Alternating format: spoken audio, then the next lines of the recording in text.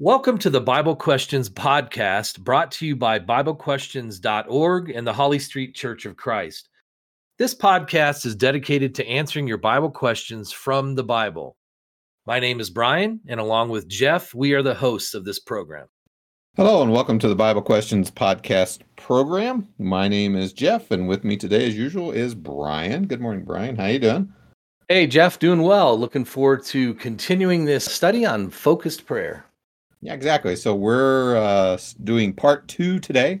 If you didn't hear the previous podcast on focused prayer, part 1, would certainly encourage you to go back and review that podcast. Basically, we're kind of giving folks a lot of things to think about in terms of their prayer life, and more specifically in terms of what they can pray for.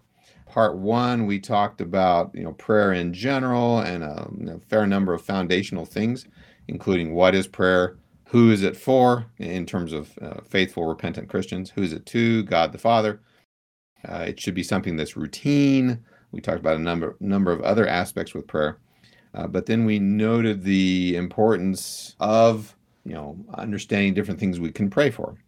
We paused and talked about several notable examples in the Old Testament and New Testament of people who had, prayer as a critical part of their life.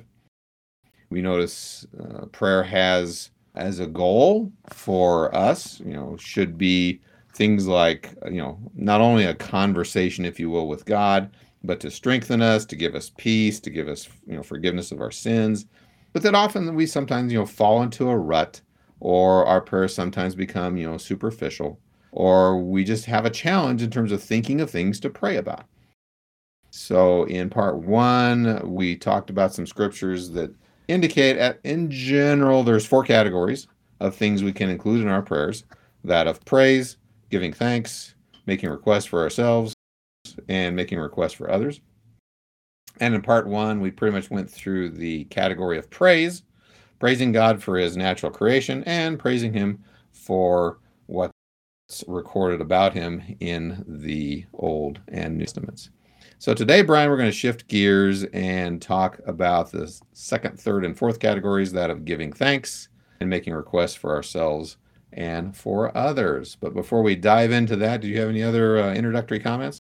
Yeah, and we'll take some time and answer a few questions on it. And as we also mentioned in the first podcast, if you had a chance to listen to that, take some time as we go through these different categories and pause the podcast if that works best for you. Take notes as you go along, and then think about those things that we've discussed, whether it's some of the prayers that we've referenced that you can look at as examples, or what we're hoping you'll do also is just write down some very specific personal things that you yourself should be praying about, and then reflect on those things. And then hopefully that list can be a reference for you going forward, so that as you think or, get to a point where you're like, well, what should I be praying about today? Or what do I want to pray about in this prayer? You can go back to those notes and just take a look at some of the ideas that you came up with based on what you've heard that you feel would be good to pray about. So, Jeff, we can always use reminders, right? Because we were forgetful people, and sometimes it's good just to kind of spark our thoughts. Oh, yes, I should just praise God, and I should be grateful for all that he's done, and all those kinds of things. Certainly. Well, and, that can also kind of give your prayers a sense of, I guess, structure, if you will, where we're not trying on the fly to try and think of things off the top of our heads, but, having done some study and maybe even having the list in front of us, as we're trying to remember, oh, that's right, I need to pray about this person or this situation, or praise God for this, or I can also praise him for that, etc. So as you said, a good reference aid. So that kind of takes us to category number 2, that of giving thanks. And this is going to be one of those large categories, a lot of things that we can be thankful for. In fact, there's a song that we sing, and I don't know if other religious groups, sing it as well. The title of the song is Count Your Blessings. It's a very popular hymn, at least as far as I'm aware of, that I just want to read just very, very quickly. 4 verses and then the refrain. When upon life's billows you are tempest tossed, when you are discouraged, thinking all is lost, count your many blessings, name them one by one, and it will surprise you what the Lord hath done. Are you ever burdened with a load of care? Does the cross seem heavy you are called to bear? Count your many blessings. Every doubt will fly, and you'll be singing as the days go by. When you look at others with their lands and gold, think that Christ has promised you his wealth untold. Count your many blessings money cannot buy, your reward in heaven, nor your home on high. So amid the conflict, whether great or small, do not be discouraged. God is over all. Count your many blessings. Angels will attend, help and comfort give you to your journey's end. And then finally, the refrain, count your many blessings. Name them one by one. Count your blessings. See what God hath done. Count your blessings. Name them one by one. Count your many blessings and see what God hath done. So I just thought I'd add that, it's not certainly not inspired by the Holy Spirit, but it certainly does, express sentiments that are inspired, from the scriptures. Speaking of which, so from the scriptures, here are some things, some thoughts. Psalms chapter 103, verses 1 through 5. Bless the Lord, O my soul, and forget not all his benefits. Who forgives all your iniquities? Who heals all your diseases? Who redeems your life from destruction? Who crowns you with loving kindness and tender mercies? Who satisfies your mouth with good things, so that your youth is renewed like the eagles? Or as expressed over in the New Testament in Ephesians chapter 5, verse 20, giving thanks always for all things to God the Father in the name of our Lord Jesus Christ. How about Hebrews chapter 13, verse 15? Therefore, by him let us continually offer the sacrifice of praise to God. That is the fruit of our lips, giving thanks to his name. James chapter 1, verse 17. Every good gift and every perfect gift is from above and comes down from the Father of lights, in whom there is no variation or shadow of turning. Now, in contrast to that, we can see Romans chapter 1, verse 21, referring to those who should have known about God, but chose not to. For even though they knew God, they did not honor him as God or give thanks, but they became futile in their speculations, and their foolish heart was darkened. So, a lot of scriptures and many more that we could multiply about having a grateful, thankful attitude, and having that attitude express itself in prayer to God, thanking him for all of his blessings. Now, let's be a little bit more specific. What kinds of blessings? Well, let's first of all talk in terms of physical blessings. And that reminds me of a passage in Deuteronomy chapter 8, beginning roughly verse 11.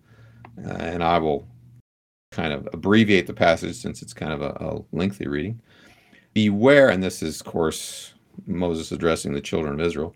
Beware that you do not forget the Lord your God by not keeping his commandments, his judgments, and his statutes, which I command you today, lest when you have eaten and are full, and have built beautiful houses and dwell in them, and when your herds and your flocks multiply, and your silver and your gold are multiplied, and all that you have is multiplied, when your heart is lifted up and you forget the Lord your God, who brought you out of the land of Egypt from the house of bondage, then you will say in your heart, my power and the might of my hand have gained me this wealth.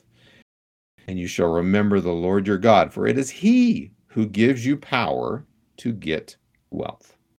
So with that as kind of a backdrop, let's just kind of pause here for a moment and think about and offer up several things that we can give God thanks for, especially things because they're common or they're always around that we can easily take them for granted. For example, thanking God for our spouse, our family, our food, clothing, or shelter. How about our job or whatever way we have of receiving income? If we're a farmer, rain and fruitful seasons, Acts chapter 14, verse 17. How about things through chemistry and physics and the inventiveness of science and engineers, electricity, electronics, car, plumbing, heating, etc.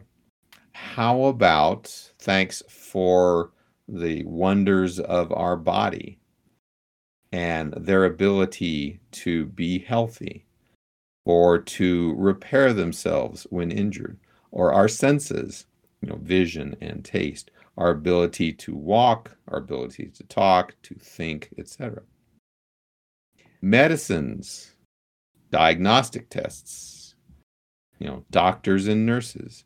If we happen to live at a time and in a country that is relatively stable, how about giving thanks for economic stability and or political stability, or the benefits that come from a stable government, or law enforcement that pursues crime and criminals, fire protection and firefighters, first responders, etc. A lot of things and many, many others that we can give thanks for as physical blessings to us that ultimately go all the way back to God and the provisions that he's made for the planet, for nature, for humanity, etc.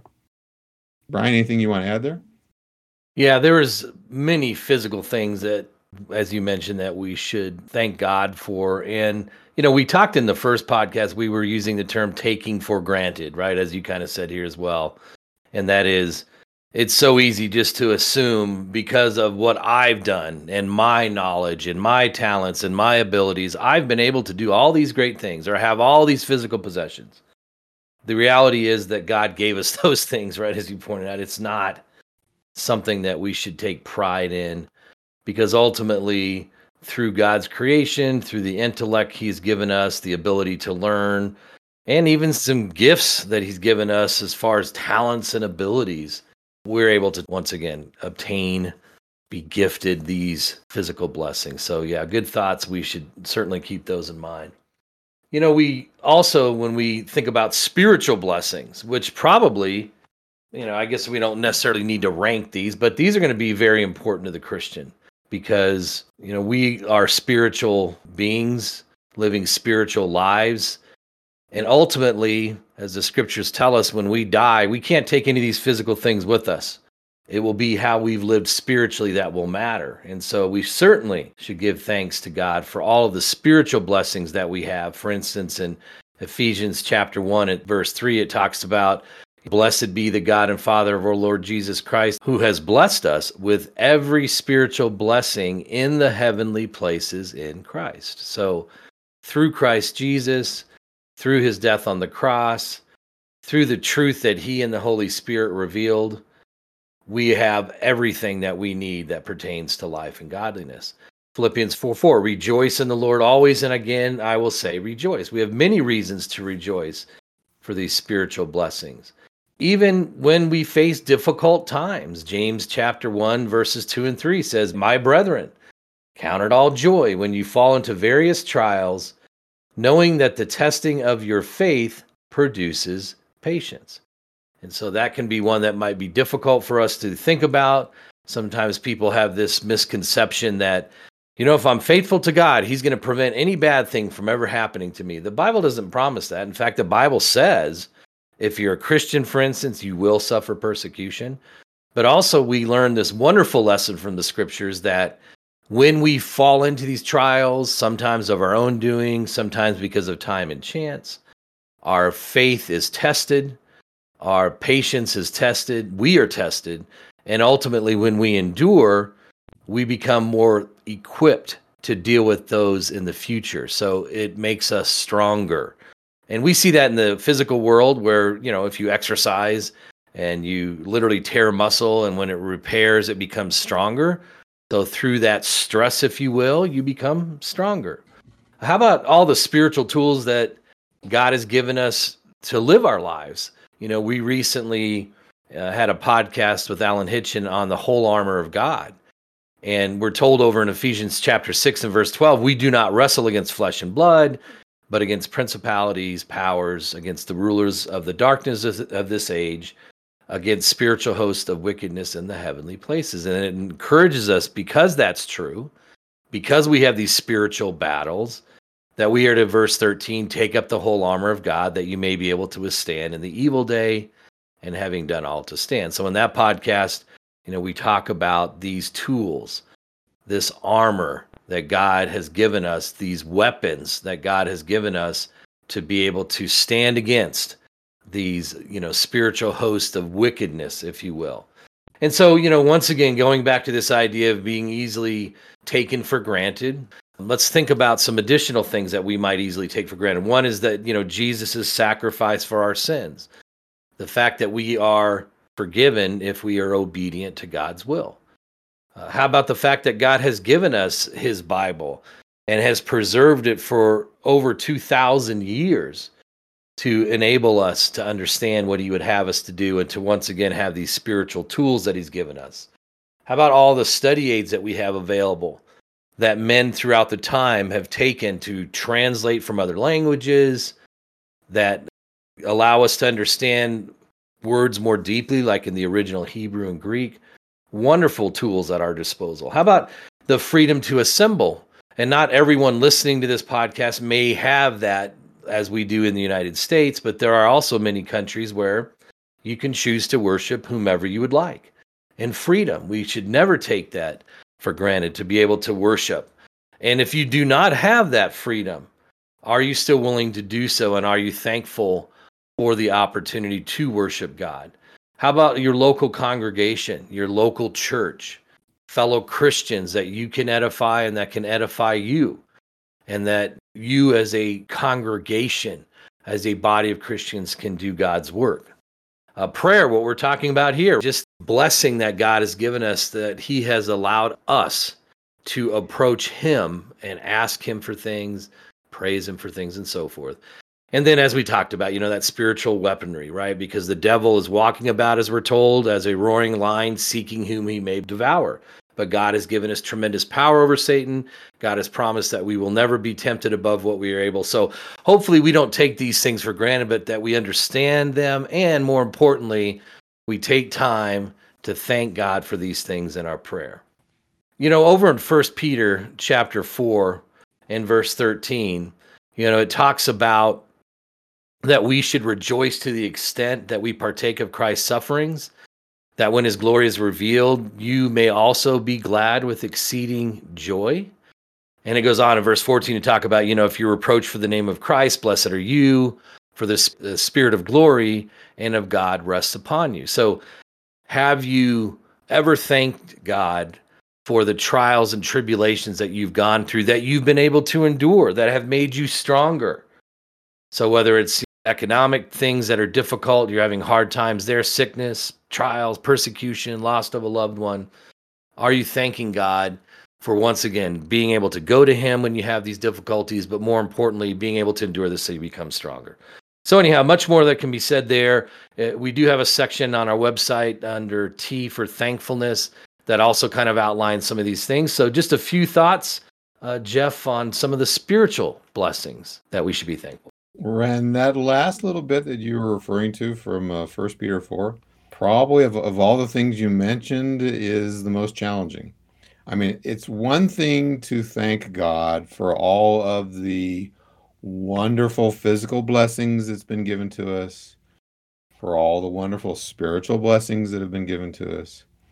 But part of those blessings includes persecution and or trials, economic times, sickness, loss of a loved one, etc. And the mindset, if you will, that we should have, that we can thank God in the middle of these kind of very negative things, might be kind of a challenge. It certainly is for me, and probably is for our listeners as well. Yeah. That we can, thank God for being sick. Well, what? That doesn't make any sense, right? As an example. But knowing that we can take, if you will, God's perspective on things, and knowing that these are opportunities for us to show our faith in God, or opportunities for him to show us the wonders of his creation, the amazing healing power of the human body, the inventiveness of doctors and those who make medicines, etc., that even in the middle of some very, very negative, bad situations, we can still thank God because we have that unique perspective. I mean, we can see, the phrase we often sometimes use, every cloud has a silver lining. We can see past the immediate pain and anguish and turmoil and loss, etc., and still thank God for the kind of God he is and the ultimate benefit that we can receive from going through these kinds of trials. In fact, I'm even reminded of Job. I think it's near the end of chapter 1, if I remember right, where despite having, suffered the loss of all of his flocks and herds and economic wealth, having suffered the loss of all of his children, I think the final expression of his, faith and confidence of God was, blessed be the name of the Lord, even in the midst of such anguish. So I thought that's, being thankful for things that normally we wouldn't be thankful for is something else that, the scriptures can encourage us to do. Yeah, and you're so right. Perspective is critical because, and one thing I've always loved about the Bible is you can read about different principles and maybe it's counterintuitive, or maybe you're like, I don't know if I believe that. But as we live our life and we apply those principles, we see that what the Bible says is true. So that when we go through these difficult times and a year from now we go through something very similar, we say, wow, you know what? I'm able to deal with this. I know now how I should approach this, and it works. So it's just wonderful when we see the truth actually play out, if you will, as the Bible says it will. Well, and as we said at the beginning of this section, again, the second of the four main categories, there's a lot here. And certainly, as we've said before, we'll continue to say that we would encourage our listeners to pause and, ponder, maybe 5 or 10 minutes. Just think about all the different things that you can be thankful for physically, spiritually, positive things as well as negative things. You ready to take us to the third section? Yeah, third section is making requests for ourselves. And I think, this is something we're all used to, right? This is probably the most common part of prayer. Not that it necessarily should be, but, okay, so we make requests for ourselves, which is wholly appropriate. And there are several scriptures that kind of tee up some thoughts about this.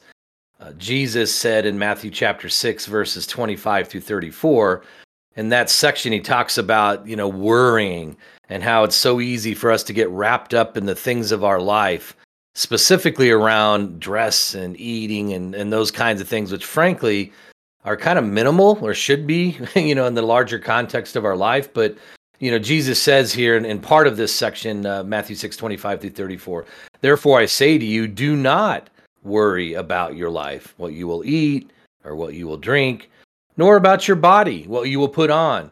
Is not life more than food and the body more than clothing? Such a wonderful point, especially when we're younger. We can get really wrapped up in, hey, how do I look when I'm going out? And I'm not saying we should just, randomly dress ourselves, but we can become obsessed with that kind of thing.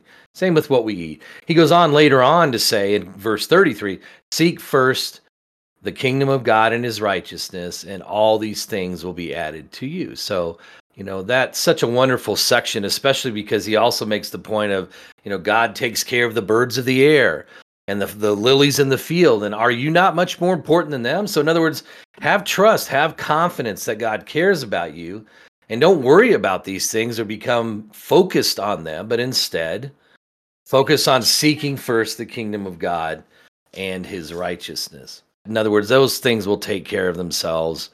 Just focus on doing what's right. Matthew chapter 7 and verse 11, Jesus says, if you then, being evil, know how to give good gifts to your children, how much more will your Father who is in heaven give good things to those who ask him?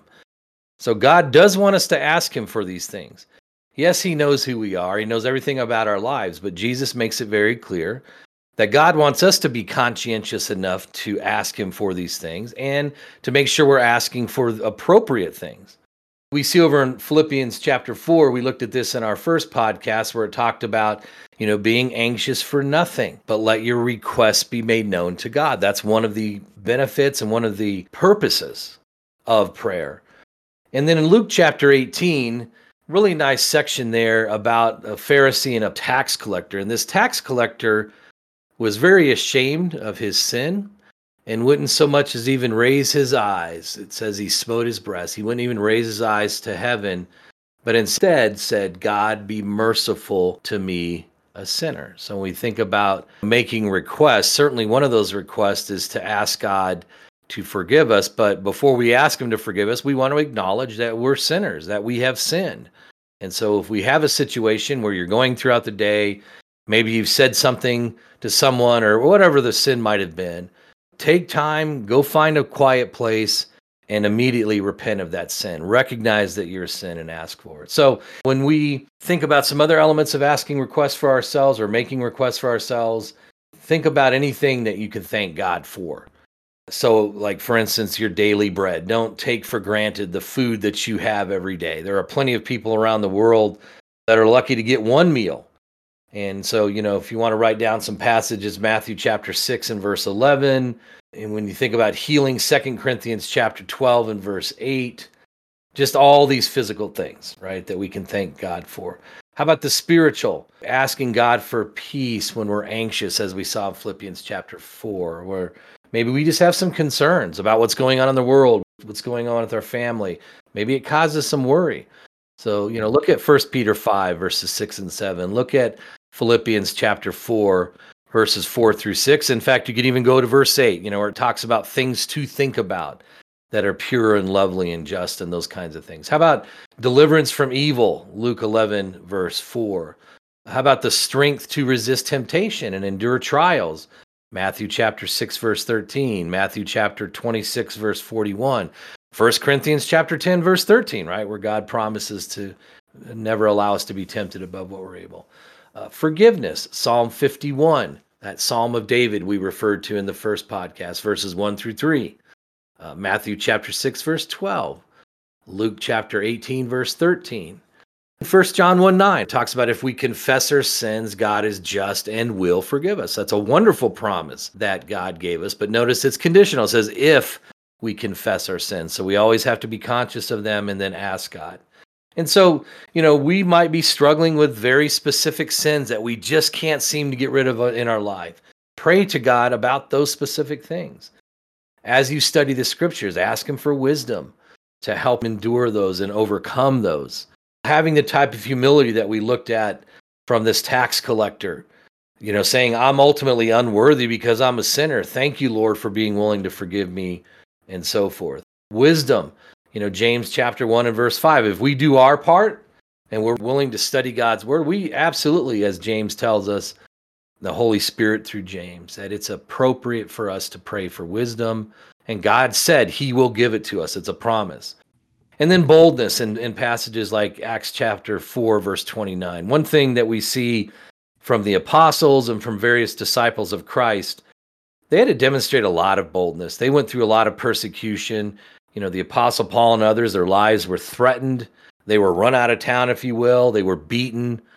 We may not have to go through all that, but maybe we do, right? So we can pray for boldness, not to stop talking about the Lord, not to stop letting our light shine, but instead be very courageous and stand. So along this line, if you look at the section on repentance on our website under topics, letter R for repentance and F for forgiveness, you can have some other things. So Jeff, this is another one of those categories where there's a whole lot we can ask for, right? It's about kind of understanding what's appropriate and not making it sort of a selfish request. Well, and I think that's kind of a key thing, because on the one hand, there's a lot of things that we can request from God, of a physical nature. And yet we don't want to go to the extreme, as described in James chapter 4, verse 3, roughly, where, James is referring to people that are, lusting and coveting and fighting and warring with one another. And even they ask, via their prayers, verse 3, you ask and do not receive because you ask amiss, that you may spend it on your pleasures. So on the one hand, being thankful for these things, asking God for these things, perfectly legitimate. And yet at the same time, it's not all about us and all about our possessions and, oh Lord, won't you buy me a new car? Or anything along those lines. I'm just not happy with my existing, 3-year-old car, buy me a new car. And we laugh, but we can kind of fall into that, selfish, it's all about us kind of attitude, which is, certainly not good for. Which takes us to the next section, or the fourth, if you will, category, getting off of ourselves and asking just for ourselves and thinking about others, or interceding for others. And certainly a fair number of scriptures that apply to this aspect of what we can pray for, starting off with Romans chapter 15, verse 30. Now I beg you, brethren, that you strive together with me in prayers to God for me. So, Paul was looking for prayers of others on his behalf. Ephesians chapter 6, verse 18, praying always in all prayer and supplication, watchful to this end, with all perseverance and supplication for all the saints. Philippians chapter 1, beginning of verse 9. And this I pray, that your love may abound still more and more in knowledge and all discernment. So Paul praying for the Philippians. 1 Timothy chapter 2, beginning with verse 1.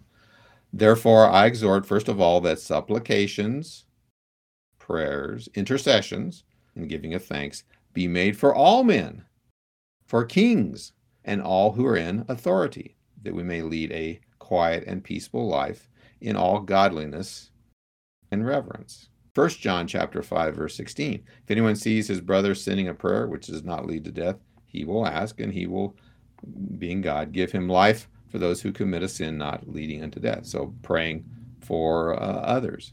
So certainly we have these and other scriptures that would indicate that a significant portion of our prayers should be devoted to thinking about others, their situations that they're going through, and going to God, in our prayers on their behalf.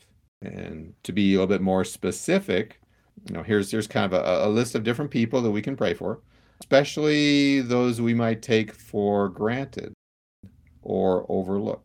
For instance, interceding or making prayer requests for immediate members of our family. Thinking about each member of our family by name and thinking about what their specific need is, either in our immediate family or our extended physical family. Likewise, how about our immediate spiritual family, those at our local congregation? If you went down through let's just say the directory or the list of, members of your local congregation, listed every single one, and say, okay, now what can I pray for them? Which implies I have some insight and knowledge about their situations or their trials or things they need help with, by name. If your congregation happens to be blessed and to the point of being able to support a preacher, for instance, or preachers elsewhere outside of your local congregation, how about listing them by name and offering prayers on behalf of them? Or preachers and teachers in general, Ephesians chapter 6, verse 19, Colossians 4, verses 2 and 3, or 2 Thessalonians 3, verses 1 and 2. Or even beyond that, how about just Christians in general around your country or Christians around the world? And in some situations, suffering economic hardship or medical pandemic related problems and or governmental turmoil, if they're in a war zone as an example, or they're being persecuted. How about praying for those in terms of your friends, co-workers, neighbors, or as 1 Timothy chapter 2 said, how about praying for the president or the king or those in authority, governors, mayors, etc.? Certainly they can have a very influential or a lot of influence on the kind of lives that we live, in terms of either being supportive of law and order, or supportive of worship, or the converse of lawlessness, or supporting lawlessness, or supporting persecution, etc. So praying for those in positions of authority. How about praying for sinners? Romans chapter 10, verse 1. How about, and this is, Brian, this is where things get really hard. How about praying for our enemies?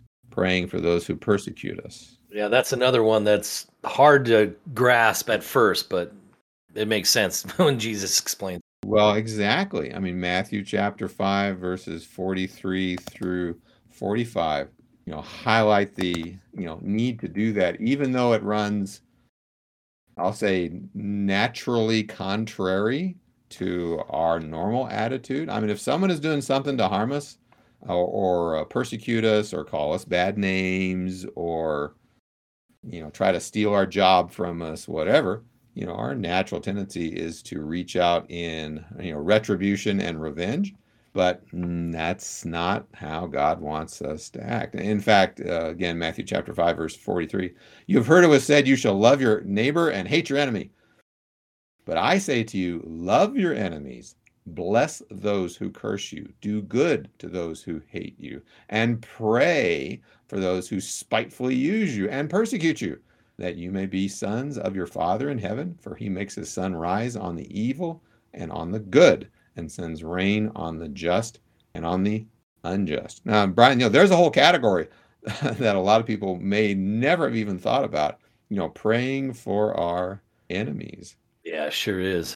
Now, we might ask, okay, praying for people or interceding for people, okay, what kinds of things? I've got a list of names of people. What can I, pray for on their behalf? Well, first of all, think of everything we've talked about so far. Things that we can give thanks for, things that we're blessed with physically, things we're blessed with spiritually. Think of all the things that you ask God for personally, whether a physical thing, spiritual thing, etc. All of that you can turn around and now begin to apply to all the people on your list. Whether it's something physical, like 3 John 2 says, I pray that you may prosper in all things and be in health, just as your soul prospers. Certainly we can intervene with prayers offered if a person is going through sickness, conflict, etc. But there's also, spiritual kinds of things like forgiveness. Acts 8, verse 22. And in fact, I think even Jesus on the cross, petitioned his Father to forgive those who were crucifying him. Of course, that would also depend on their repenting, of course, and that's kind of understood. How about spiritual growth of the fellow Christians on your list? Philippians chapter 1, verse 9, as well as Colossians chapter 1, verse 9. Christians who are being persecuted.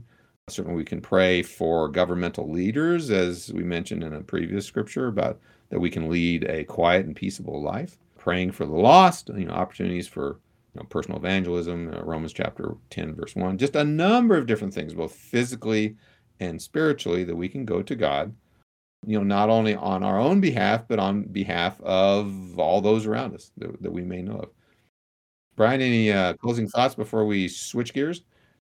Yeah, this is, as you mentioned, there are so many passages that talk about it. And that's another wonderful aspect of the truth is that there's just so much the Bible gives us. And, another one that came to my mind while you were going through this is James chapter 5 and verse 16, which kind of covers both elements of asking for prayers of ourselves and for others. And it says here, confess your trespasses to one another and pray for one another that you may be healed. The effective, fervent prayer of a righteous man avails much. So, the very first passage you mentioned over in Romans chapter 15, where Paul asks that, remember me in your prayers.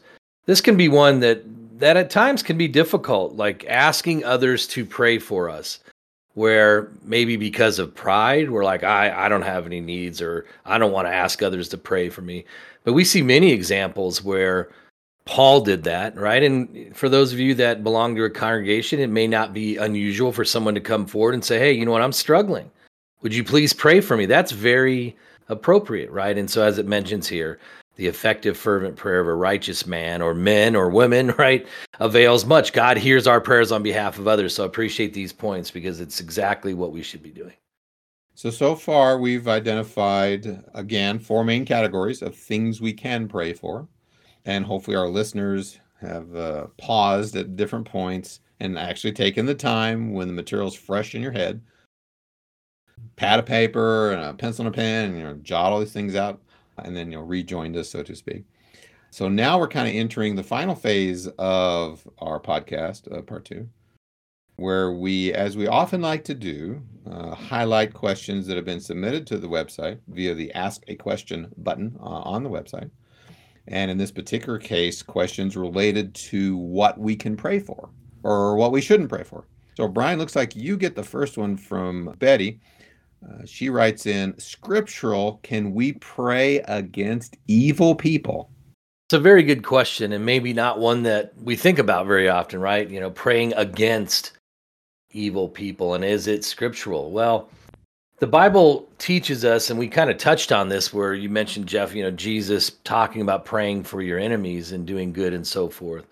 But the Bible teaches us that we should actually pray for evil people or those whom we maybe consider to be our enemies. And, Matthew 5, verses 43 through 48, Jesus said, you've heard that it was said, right? You shall love your neighbor and hate your enemy. But I say to you, love your enemies, bless those who curse you, do good to those who hate you, and pray for those who spitefully use you and persecute you, that you may be sons of your Father in heaven, for he makes the sun rise on the evil and the good and sends rain on the just and unjust. So we read that earlier, but what's interesting is that point that Jesus makes now in verse 46. If you love those who love you, what reward have you? Do not even the tax collectors do the same? And if you greet your brethren only, what do you do more than others? Do not even tax collectors do so?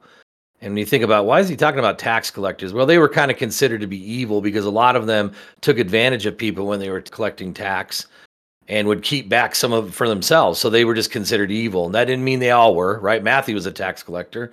He was righteous, and was why Jesus chose him to be an apostle. But it mentions here, verse 47, if you greet your brethren only, what do you do more than others?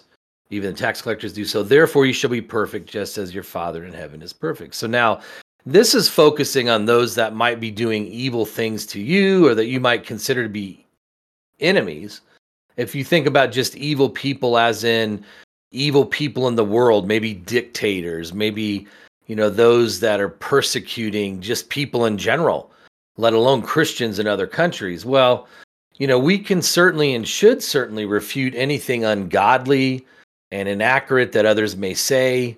It's just standing for the truth. We can also pray that whether it's their false doctrines that they're teaching, if they're false teachers, or the evil deeds that they're doing, we can pray that they might be rejected, and we can certainly warn others. Colossians 2:8 talks about, beware lest anyone cheat you through philosophy and empty deceit, according to the tradition of men, according to the basic principles of the world, and not according to Christ. So once again, whether we're talking about false teachers that are doing damage to specific people or churches or countries, or just evil people whose sometimes evil deeds are even glorified, we can speak against that. And we can certainly pray that they'll be defeated in the sense that their evil will not continue to be perpetuated. But ultimately, we should pray that they will turn to the Lord. I hope that answers a question. On our website, we have a nice section on love where it talks about this element of love that Jesus is mentioning, and that element of our attitude. So under our topic section, the letter L, and then you can scroll to the section on love. Jeff, any thoughts on this?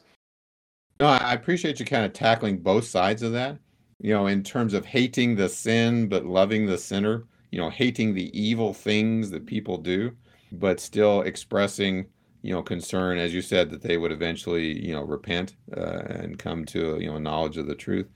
And certainly that would apply whether it's just quote unquote normal people, or maybe even those in positions of authority. We talked about governors, presidents, dictators, etc.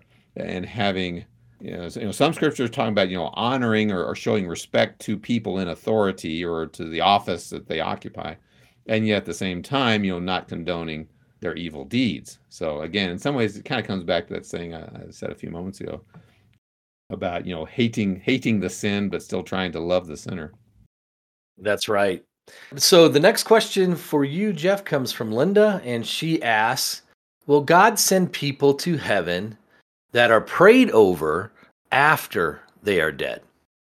Now, in this particular question, I guess I want to make the assumption that these people, while they were alive, were not really as good as they should have been, or didn't become a Christian, or they were a Christian and they'd fallen away, or unrepented sin, etc. And Linda's kind of wondering, so, during the funeral, or can I go to their gravesite and or whatever and offer a prayer to God, and God will save them, after they've died. Now, certainly there are some religious groups that do teach some aspect of that. Most notably, the Roman Catholic Church, I believe, at least they used to teach the concept of purgatory, and that the prayers of the living can have an impact on the dead, if you will, who are in purgatory. I've also heard some prayers being offered, and I'm not exactly certain what for, prayers for the dead or the state of the dead, by the Eastern Orthodox Church, the Lutherans, the Anglicans, and the Methodists, and maybe others.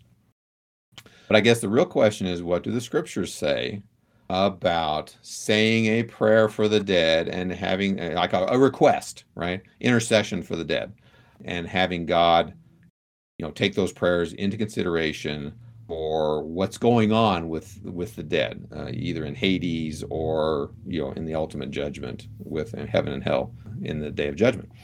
Well, bottom line is the scriptures are silent regarding praying for the dead. The scriptures are silent regarding purgatory. They're silent regarding a second chance after death. They're silent regarding any concept of, reincarnation or any other kind of, related concept. In fact, you kind of wrap it all up under Hebrews chapter 9, verse 27, that says, and just as it is destined for people to die once, and after this comes judgment. In fact, we're given some very interesting insight into the afterlife, if you will, in Luke chapter 16. That basically shows after death, the body goes to, the grave or corruption or whatever, physical body.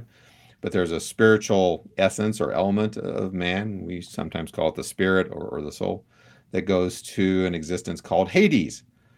And there's evidently some kind of judgment already present in Hades, and a separation into two conditions with a quote-unquote impassable divider between them.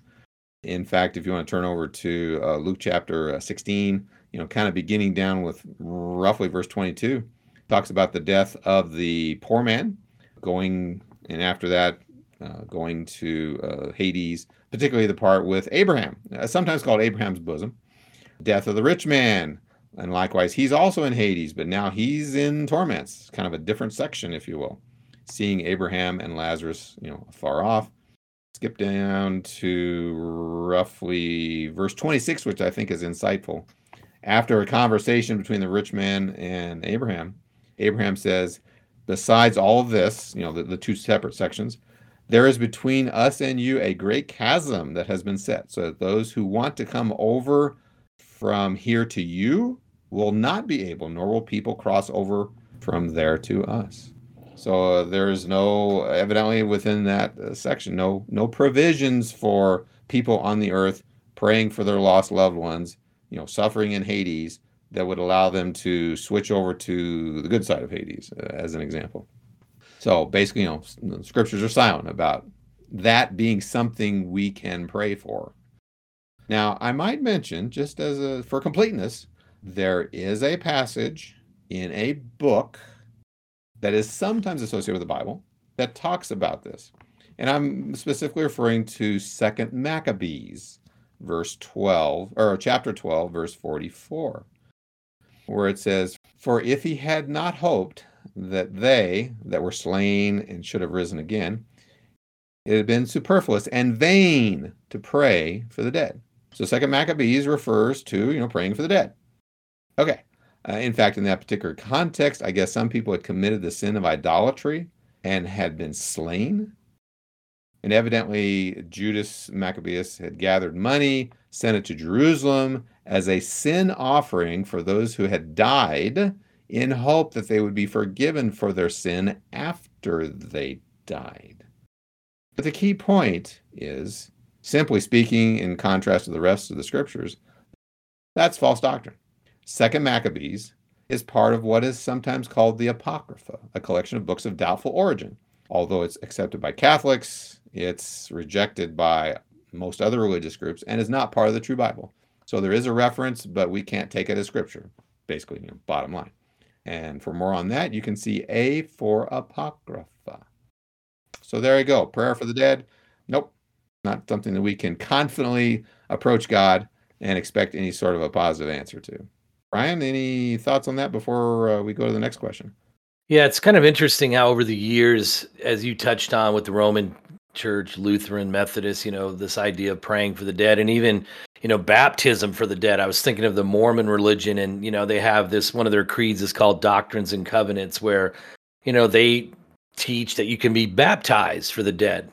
So, hey, if they're wicked, you can still help them to be saved. As you pointed out, we know that cannot be true, right? And as you touched on, Luke 16, talks about your destiny's fixed. And of course, each person, based on their own faith, has to make the decision to repent and be baptized and so forth. So it's not something that somebody can do on your behalf. And I think or wonder if some of these came about because, to your earlier point, if you know somebody that was not a Christian or was not faithful, based on your understanding of their life, you might want to see if you could help them out, especially if it's a family member. But the Bible just does not teach that. In fact, quite the opposite, right? 2 Corinthians 5:10, that we will all stand before God to give an account of what we have done, right? So those are passages that are very clear on that subject. Good point. Okay, so the third question here for you comes from Elizabeth. She asks, can we ask prayers for spiritual strength? I never ever thought that was wrong, but now I am told we cannot ask for spiritual strength. And so she's asking about that as well as scripture. So Brian, what would you say to that? It's interesting, isn't it, that somebody would have taught her that we're not to ask for spiritual strength. And it would be interesting if she gave us a little more info on that, but it's not a big deal. She's just wondering, right? Do you have scriptures that say we should be asking for spiritual strength? And fortunately, there are many. So definitely we should pray for spiritual strength. And we, have just a couple of examples of many where, for instance, in a prayer from David that we can find in Psalm 86 and verse 16, he says, "Oh, turn to me and have mercy on me. Give your strength to your servant and save the son of your maidservant." We see in a song that David wrote to the Lord in Psalm 68 and verse 34, where he says, "Oh God, you are more awesome than your holy places. The God of Israel is he who gives strength and power to his people.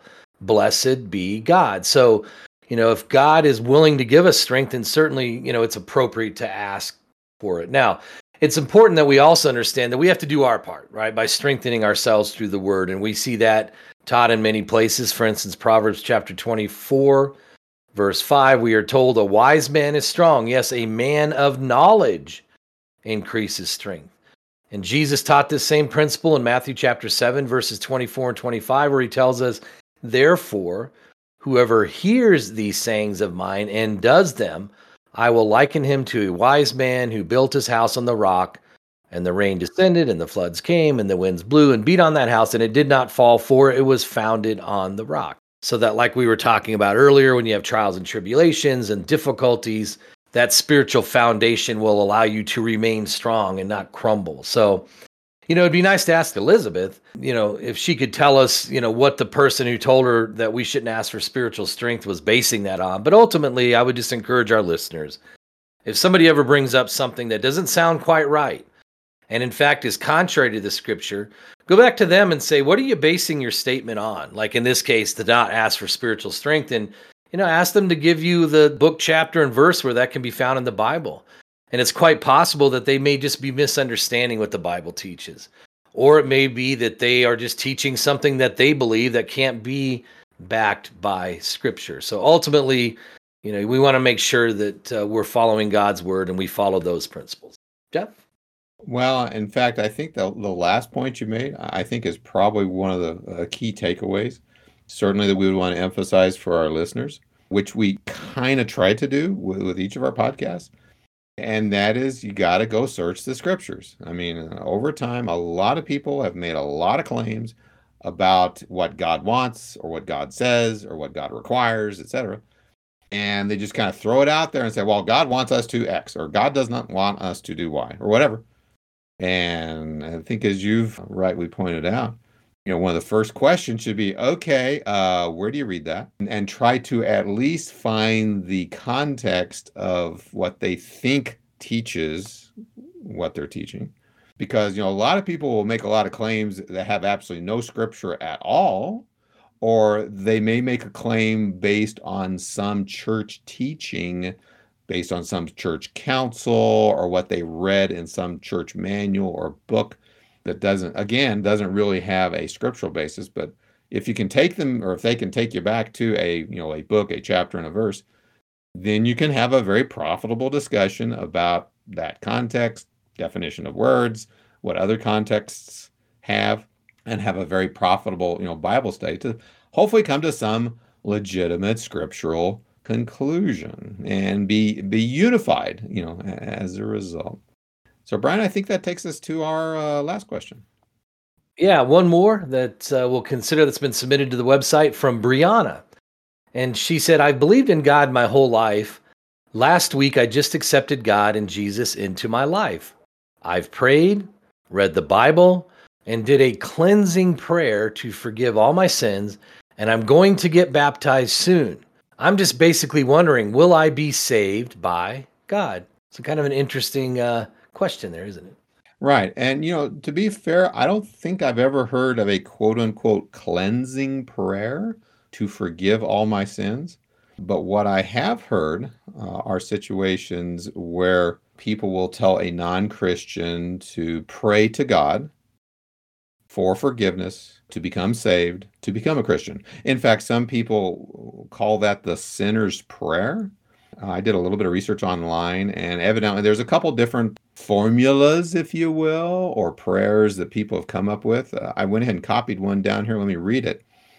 That says, Lord Jesus, I need you. Thank you for dying on the cross for my sins. I open the door of my life and receive you as my Savior and Lord.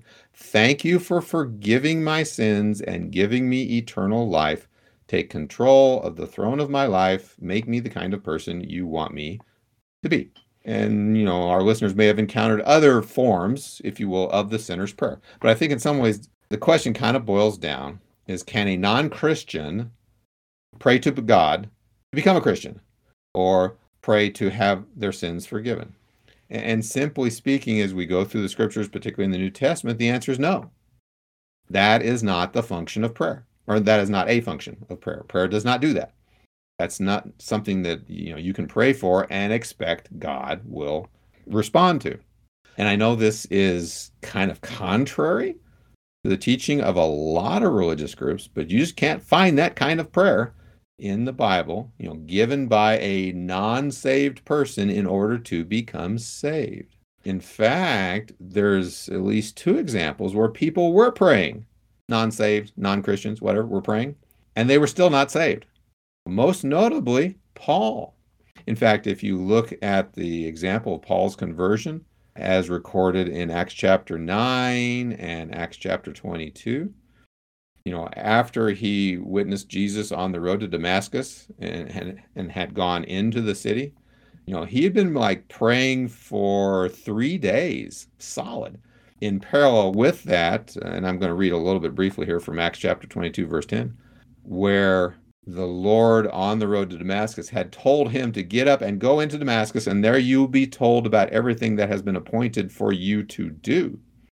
Verse 12, now a certain Ananias, a man who was devout by the standard of the law and well spoken of by all the Jews who lived there, came to me, and standing nearby, he said to me, of course, this conversation kind of went on, and then finally in verse 16, now why do you delay? Get up and be baptized and wash away your sins, calling on his name. So 3 days of prayer didn't accomplish what getting up and being baptized and washing away his sins accomplished. Likewise, another example, we have Cornelius, Acts chapter 10, verses 1 and 2. A certain man in Caesarea, centurion, who was called the Italian cohort, a devout man who feared God with all his household, made many charitable contributions to the Jewish people, and prayed to God continually. But if you notice in Acts chapter 11, verse 13, where it talks about where he, Cornelius, reported to us how he had seen an angel standing in his house and saying, "Send some men to Joppa and have Simon, who is also called Peter, brought here, and he will speak words to you by which you will be saved, you and all your household." So even though Cornelius in chapter 10 was a devout man praying to God continually, he still had not been saved or was not saved. That did not save him. And in fact, the culminating act, if you will, in this particular account of Cornelius's conversion, Acts chapter 10, verse 48, where Peter commands him and his household, those who were subject to the gospel message, if you will, to be baptized. Well, here again, prayer, sinner's prayer, not involved with becoming saved. Baptism is. Now, basically, there are a lot of things associated with having one's sins initially forgiven, initially becoming saved, initially becoming a Christian.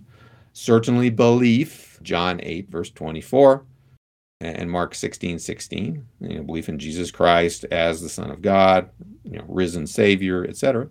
Repentance is, Luke chapter 13, verse 3, and Acts 17, verse 30. Continuing on, confession of Jesus as indeed the Son of God, Romans chapter 10, verses 9 and 10, Acts chapter 8, verse 37. And baptism, immersion in water in order to have the forgiveness of sins. And we can see that easily in Acts 2, verses 38, Colossians 2, verse 12, and of course remaining faithful, once you are a Christian. But nowhere in there is the concept of praying the sinner's prayer as an alien taught, such that prayer forgives sins of an alien. Now, certainly, Brian, I would be remiss if I said, as a faithful Christian, as we've already alluded to, yes, indeed, you can approach God in a repentant attitude, ask him to forgive you of the sins you have committed and repented of as a Christian. But as a non-Christian, no, that's going through that process is not what the Bible says. Any thoughts before we wrap it up for the day? Yeah, it's such a damaging doctrine, the belief only, or just, confessing Jesus as your Lord.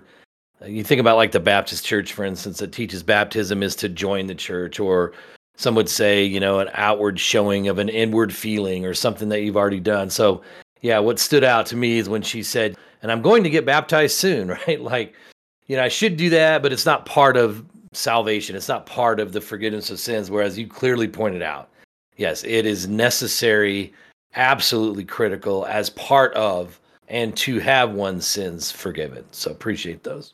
There's a lot of material in these two podcasts that we went through talking about the importance of when we pray for it to be focused prayer, specifically for things that we should be praying about. And we, in essence, create our own list, if we will. Hopefully, as we've gone along, our listeners have made a list of different things that would help them to have that focused prayer. So, for instance, just a couple reminders to wrap this up. Prayer requires great spiritual and mental effort. If we are not willing to put in that effort, then our prayers can often be repetitious and shallow and those kinds of things. And so, it can take a great deal of time and faith. It should. We should take it seriously and give it the due attention that it deserves. It requires introspection. What about myself? What do I need to go to God for? Maybe ask for forgiveness for, to help strengthen me on, those kinds of things. We need to keep our life pure at all times. We need to be humble. We need to have a thankful heart. We need to have an organized life, right, where we put some diligence into these things. We need to think about the unselfish concern for the needs of others. And so not just praying for ourselves, but really looking out for others' needs and what we can pray for about them. And then ultimately, we have this special relationship. We might call it a community or fellowship, if you will, with our God. So, prayer requires us to think about these things. And then, prayer offers to us in return these blessings from God that he has promised. This close and living and personal relationship with God. Wisdom and spiritual growth. It allows us to grow stronger and stronger. Ultimately, if we do those things that the Bible tells us we should be doing, we have this promise of a home in heaven.